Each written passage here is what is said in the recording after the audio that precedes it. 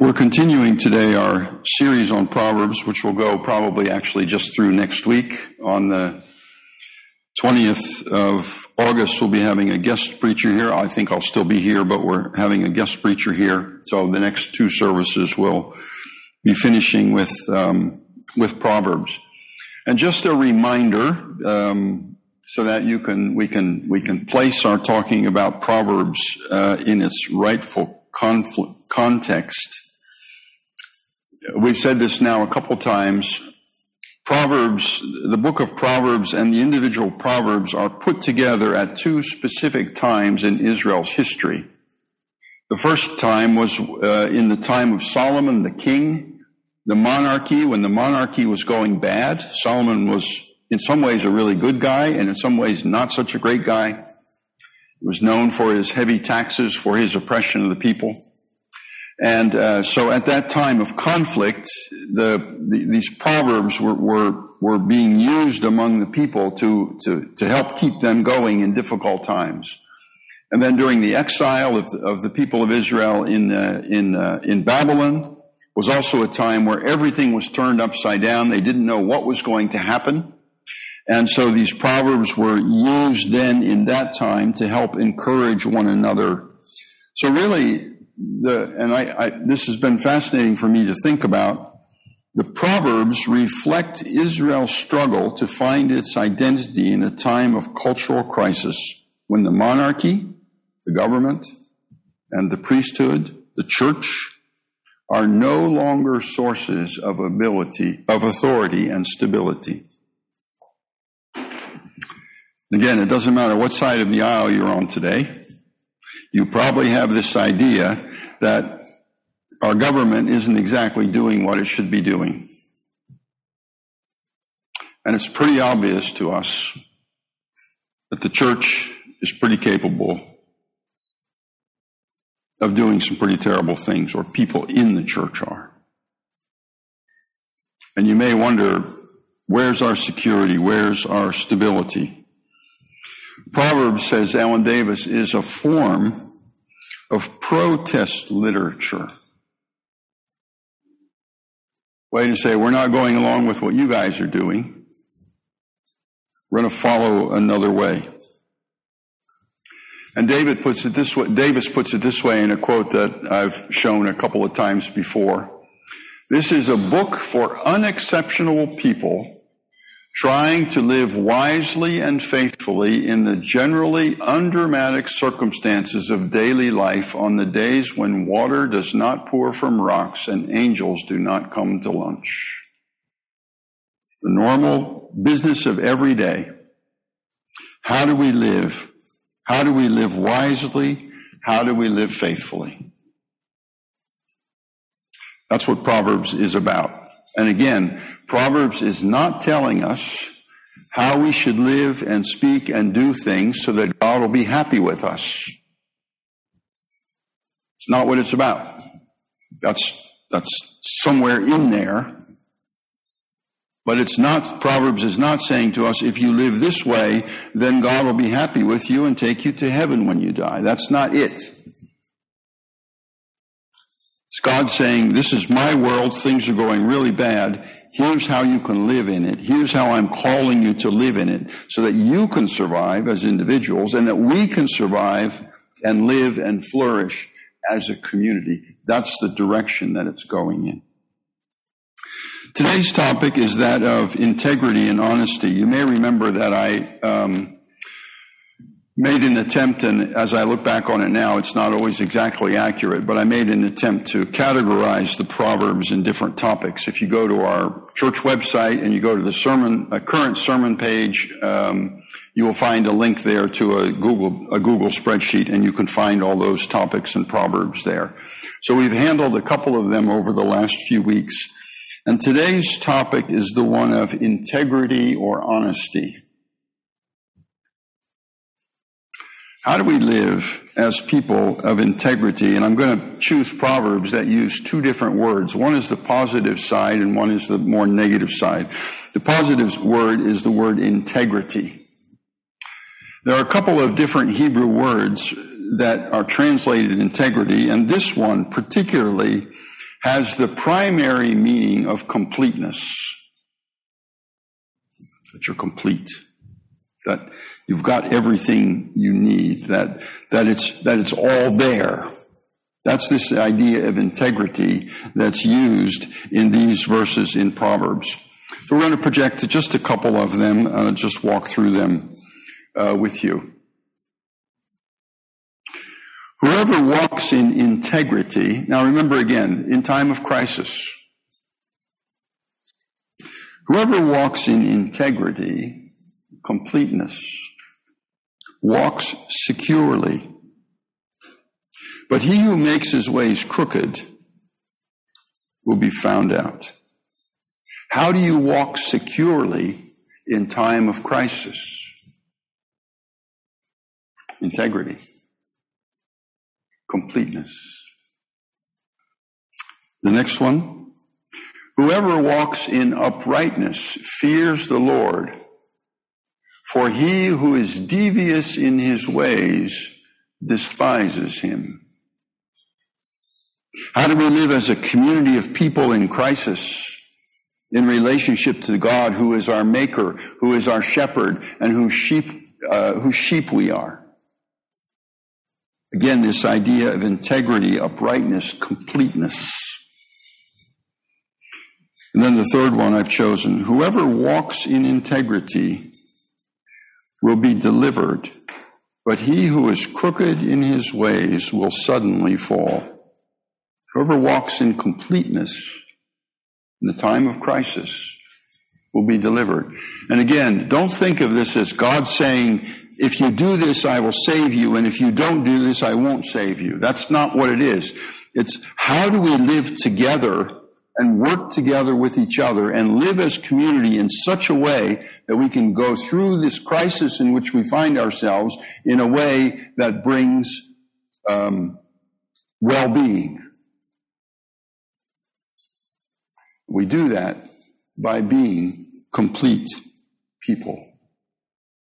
Whoever is crooked in his ways will suddenly fall, won't be able to keep going along this path. And I want you to note that all of the consequences of not being complete are passive. That is, the verses don't say, if you don't walk in integrity, you're going to get hit with a lightning bolt. If you're devious, some angry God is going to come and punish you. Or if you're crooked in your ways, someone's going to come down and throw you into the pit. That's not the concept here. The concept is, if you want to survive and move toward well-being in a time of crisis, this is the way to do it. And if you don't, this is consequence. This will happen.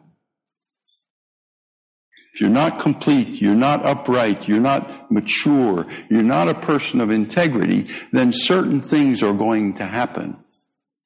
And they're going to damage your own well-being and that of the community in which you live. So a call to completeness, to integrity, is designed to move us toward well-being. And the other side of that is this word deceit. And there, again, a couple different words for deceit in the Hebrew Bible, but this particular one that I've chosen that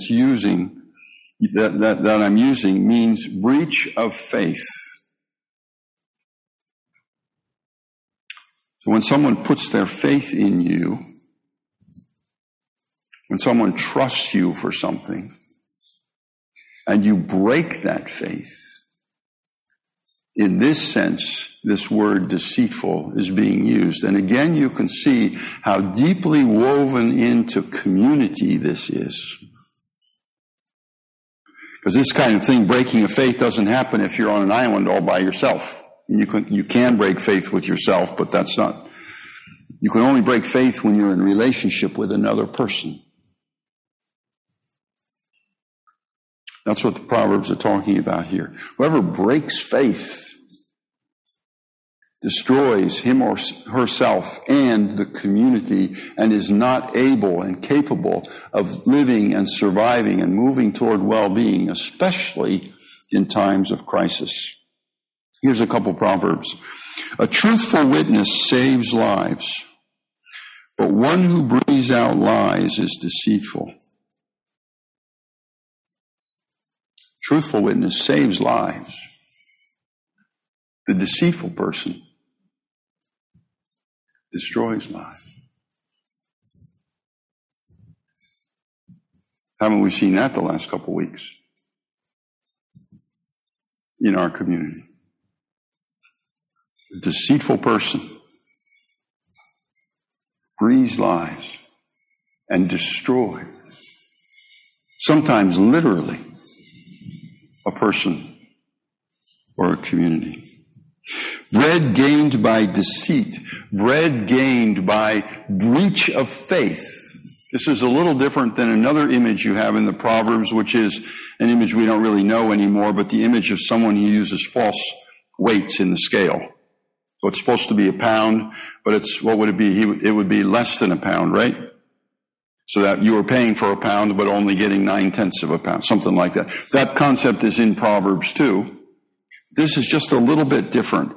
Bread gained by a breach of faith is sweet to a man, but afterwards his mouth will be full of gravel. Pretty powerful image there. And notice again, this is consequence. This isn't somebody coming up to you, opening your mouth and throwing gravel in. If you're going to break other people's faith, in whichever ways you do it, these are going to be the consequences. It's going to be painful. It's going to feel like gravel in the mouth. Lying lips, deceit, this is actually the same word, are an abomination to the Lord, but those who act faithfully are his delight. And again, you see the connection in this proverb, just as we had in the one about honesty, integrity, this connection to God still. It's still there. And again, this is not a consequence thing. If you do this, then that, or if you don't do this, then that. This is the way things work. God is a God of wholeness, of wellness, of shalom, of well-being. And when we're breaking faith with each other and with his creation, with him, then his heart is broken. There's nothing he loves to see more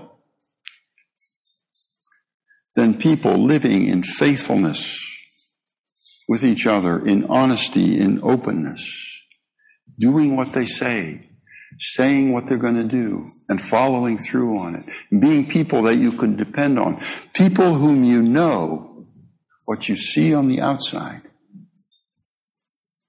is also what's happening on the inside. I've also said at the beginning of this series that I don't think it's quite proper to try to push Jesus Christ into every single one of these verses. I don't think that's a good way of approaching Proverbs. But I think it is helpful to just take a look at Jesus and say, how did Jesus do this? And again, remember the last year we've been talking about Jesus from the book of John and saying, if you want to know what God is like, look at Jesus.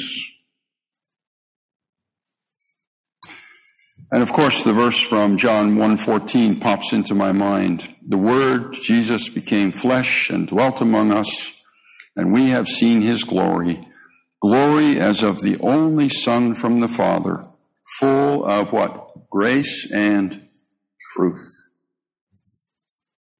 These two together. And just think about Jesus being a person of integrity, person of truth, person of grace. And I encourage you maybe this afternoon or during this week to think about it a little deeper, perhaps skim through one of the Gospels. How does Jesus show and reflect what we've been reading about in Proverbs in terms of being a person of integrity, completeness, and not being a person who breaches faith? And you might come across stories like Jesus meeting the woman at the well. You remember that, John 4.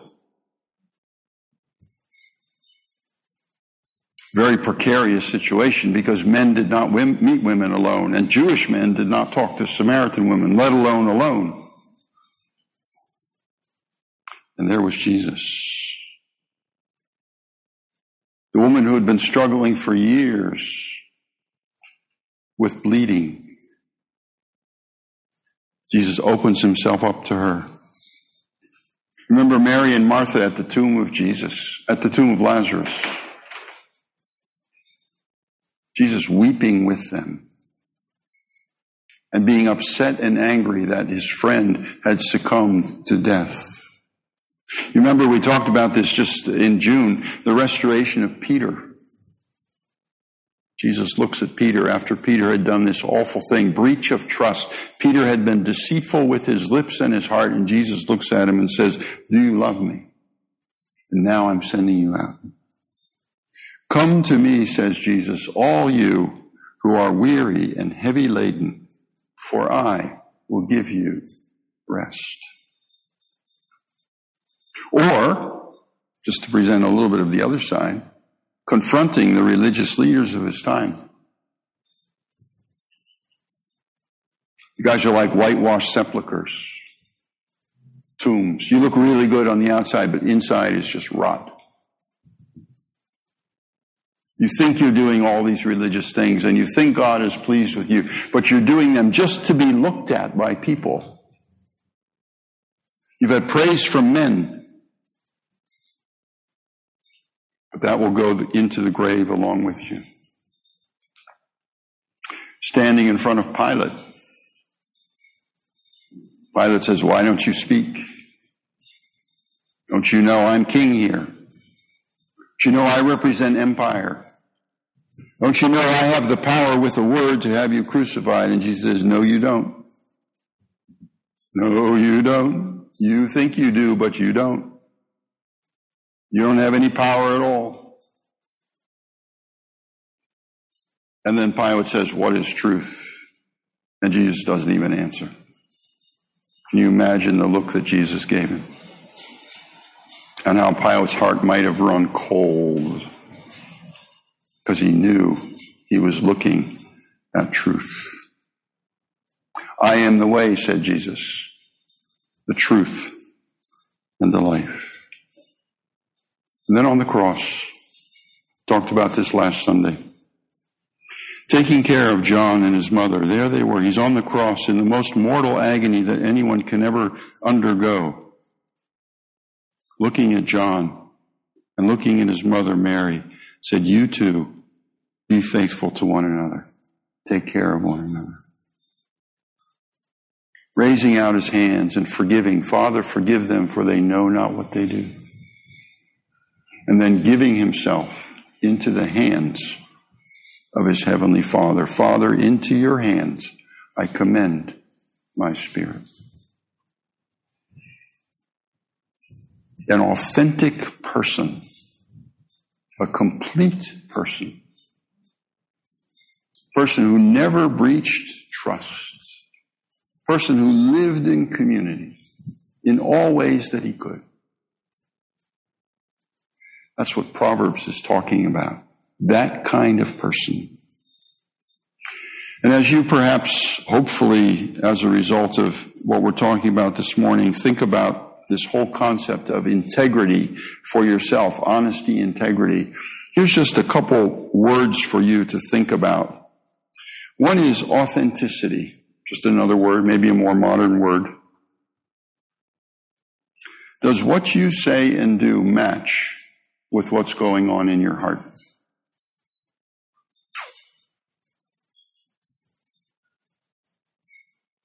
And I super encourage you to think about that seriously.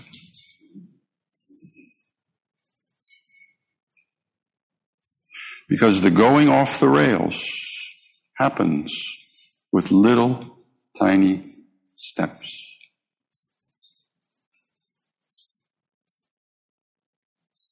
I'm not trying to scare you or say it's going to happen to us this way. But where David Zanstra ended up on that August day in August came from little tiny steps years ago, where he chose to say one thing and to be another person.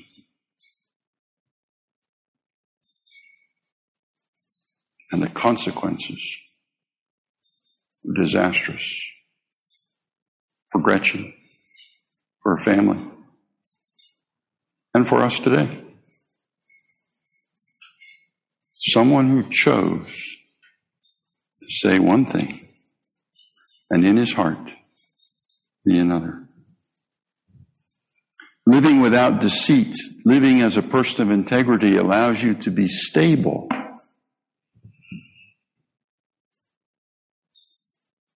Instead of following every whim, every opinion, going up and down,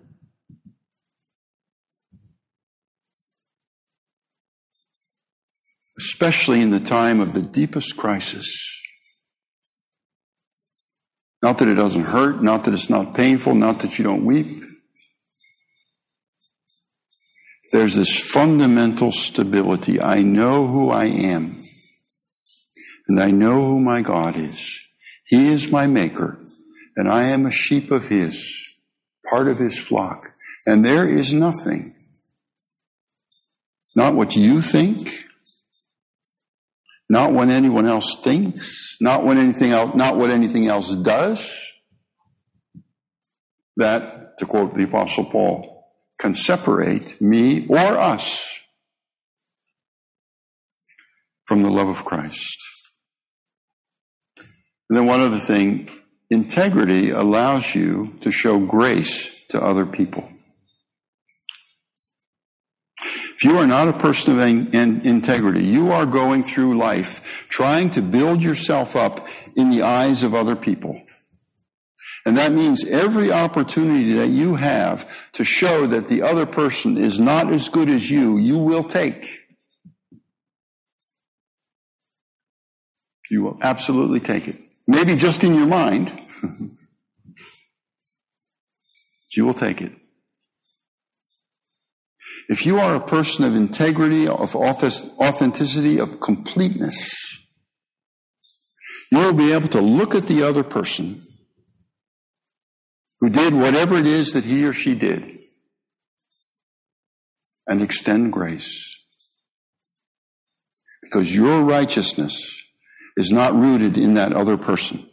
Your righteousness is rooted in what God has done for you in Jesus Christ.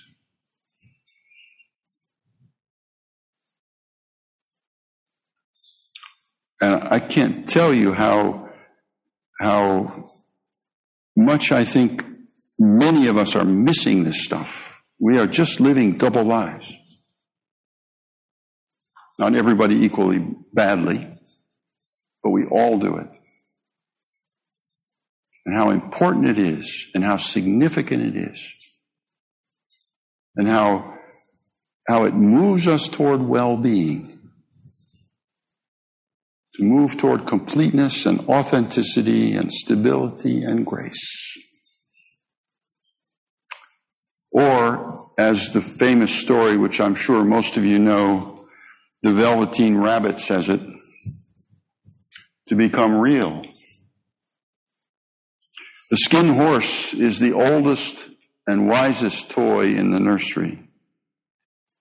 Real isn't how you are made, said the skin horse. It's a thing that happens to you. When a child loves you for a long, long time, not just to play with, but really loves you, then you become real with a capital R. Does it hurt? Asked the rabbit. Sometimes, said the skin horse, for he was always truthful. But when you are real, with a capital R, you don't mind being hurt. Does it happen all at once, like being wound up, he asked? Or bit by bit?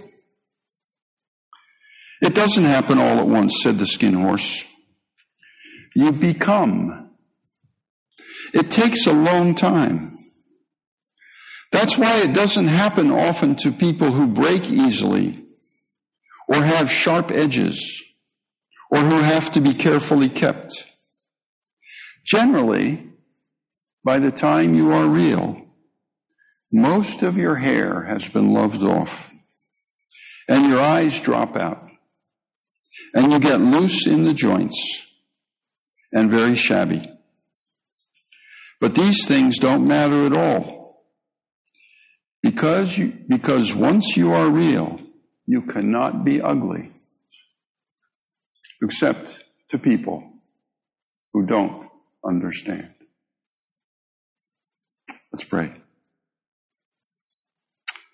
Lord, forgive us for being fakers. Move us in the direction of being people of integrity, both in our individual personal lives as well as in our life as a community. We thank you for these words. Thank you for Jesus. And we entrust our lives into his hands. Amen.